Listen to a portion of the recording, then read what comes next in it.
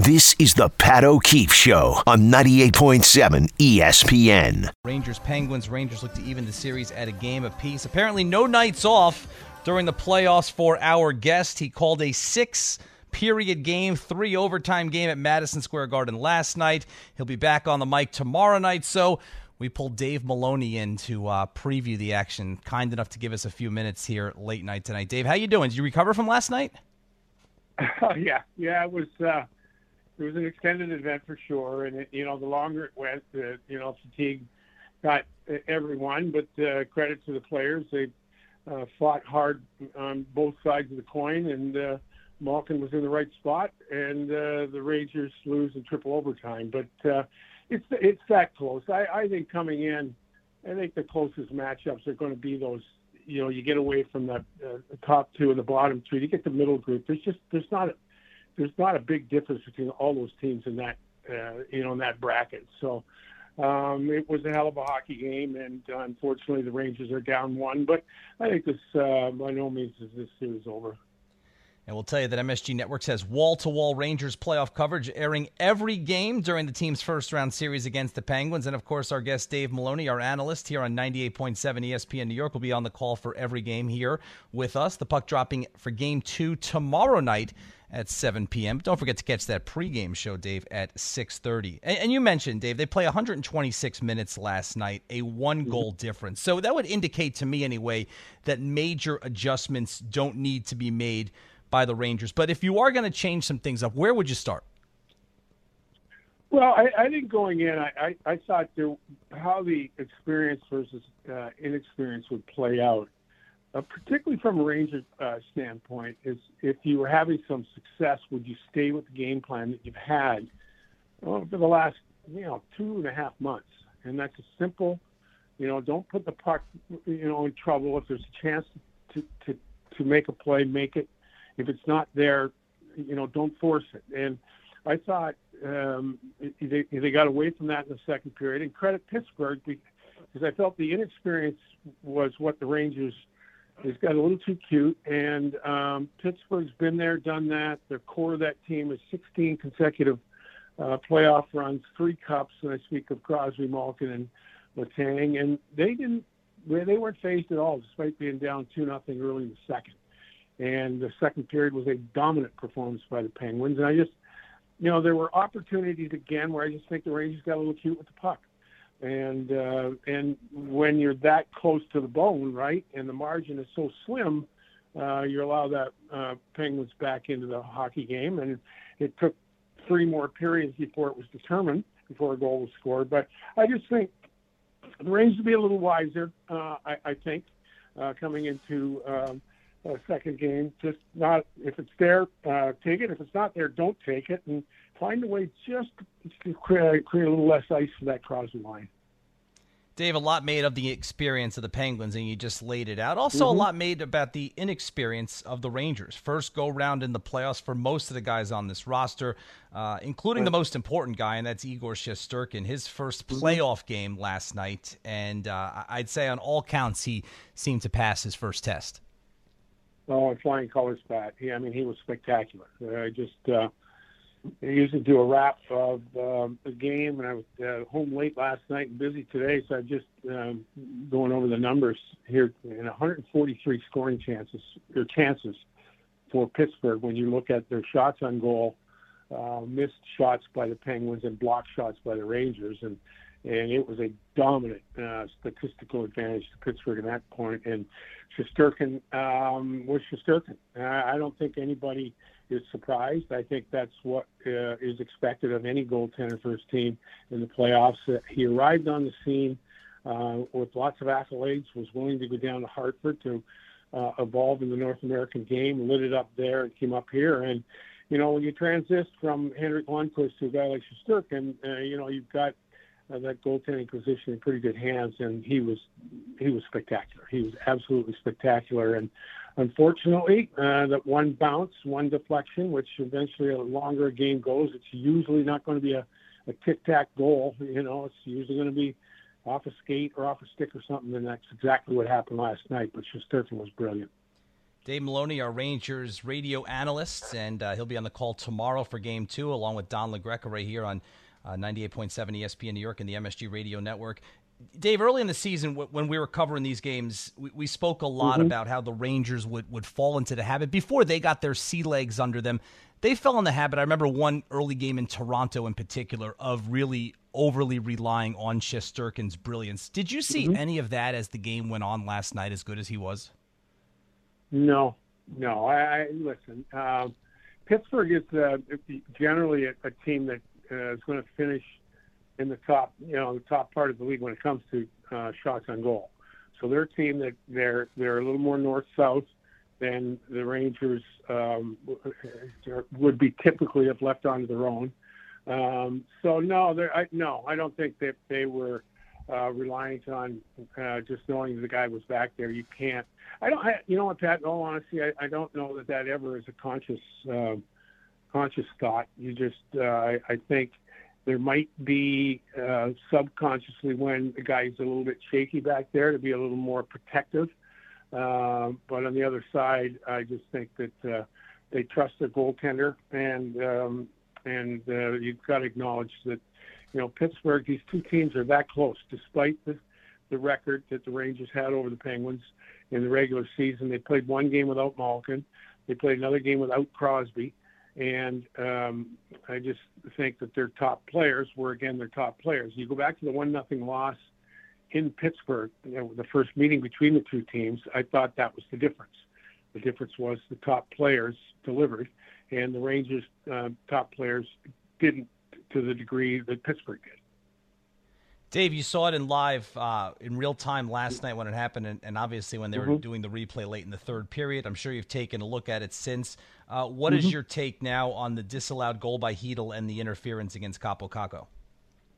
Well, right away, Pat. Immediately I looked towards the Pittsburgh bench, and the coaches were looking down at the video, right? And then I looked at the officials, and they got together in a hurry, so I knew it was going to review. And there was one angle that, to me, clearly the original contact was a little more than a brush by Kakko, and he made the original contact, and Dumoulin finished the activity, right? So Dumoulin comes in, and really it's a hockey play, and I think the league has done its best to protect the goaltender, as NFL does the quarterback. So on that particular play, as soon as I saw that one angle, I thought that this one was going to get called back. Now, again, for me personally, I get a little bit lost, not so much lost, but all Kakko is doing is he's driving hard to the net. Dumoulin's defending, and it's a hockey play.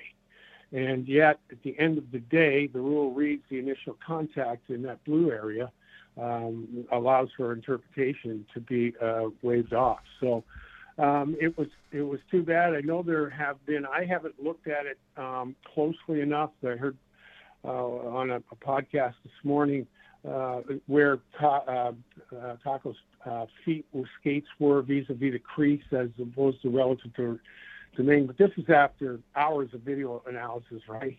And depending on what side of the coin you're on, you're going to find any bit of evidence to support your team's goal or not goal. But in that one, right away, I thought it was going to be called back, and I really don't disagree with the call at all.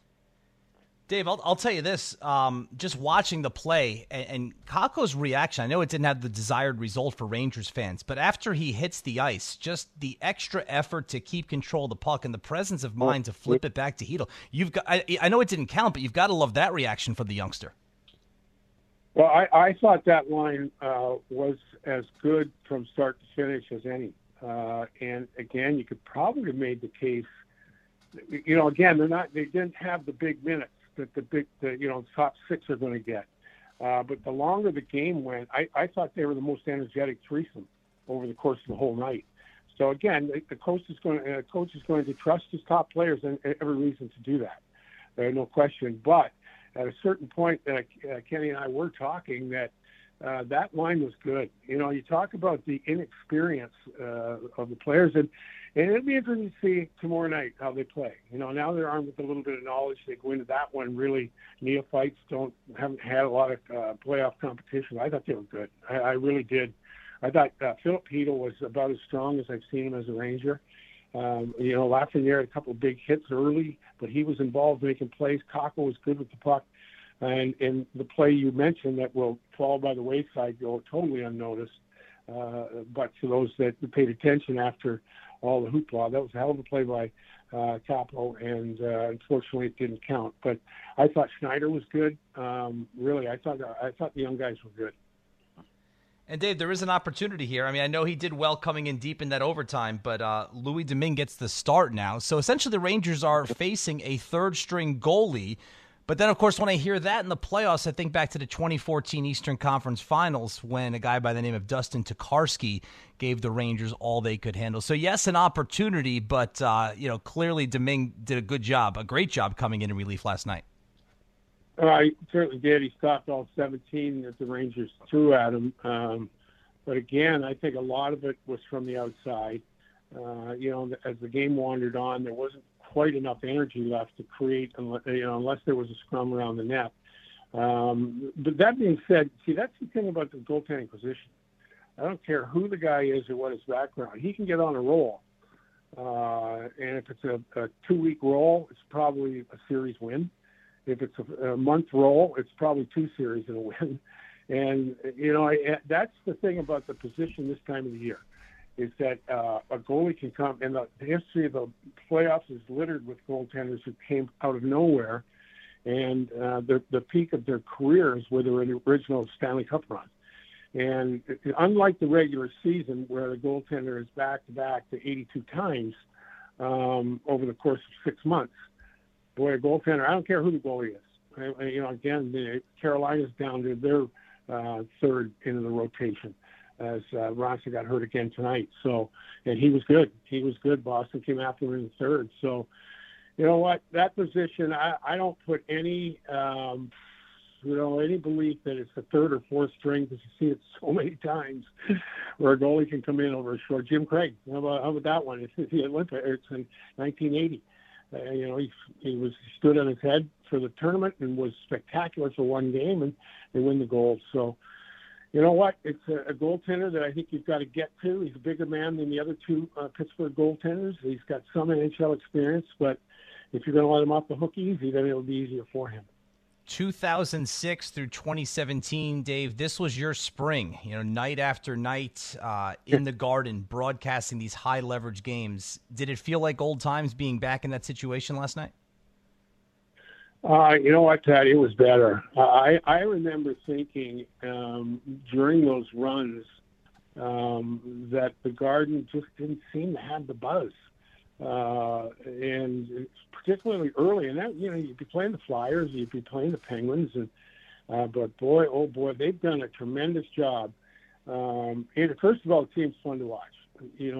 I think in the Tortorella years, it was a Hendrick show, and a lot of shot blocking, and a lot of that gutsy, gritty stuff that we all admire. And Dino took it to the next level, and they were all nice players. I'm not sure that they had the edge that you really need, but this group is fun to watch. There's True has been, I think, the most consistent competitor all season long. Plays a big, hard game. You throw Reeves in the mix, you throw Goudreau in the mix, and then you throw the talent and spread the talent across the lineup. This team has been fun to watch, and the Garden, credit to them. I think when Vegas burst on the scene in, 17 or 18, and did what they did in the building, I think it forced all other buildings to kind of pick up their game. And I think perhaps the Garden was a little bit guilty of the world's most famous arena, not really having to do a whole lot to get the crowd into it. But boy, oh boy, they got the karaoke going, got different things going. It's a fun night to watch, and visually, I was saying last night, with all the lighting and the different laser things on the ice, it reminded me of the Bell Center in Montreal. And the place was packed for the national anthem, and it was electric. It was absolutely electric at the Garden last night. Well, we get to do it all again tomorrow night for a huge game, too. Dave, I look forward to joining you for our pregame coverage right here. So rest up, maybe another 3 overtime marathon for you, and we'll talk to you either way tomorrow.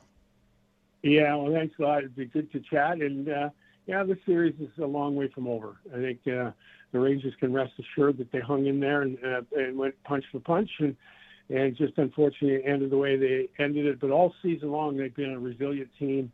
And rarely, I can't think of but 3 times perhaps that they ever looked behind and woe was me or we should have done this and that. It's on to the next game. The next game's tomorrow night. It'll be fun.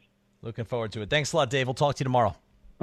All right, man. This is the Pat O'Keefe Show on 98.7 ESPN.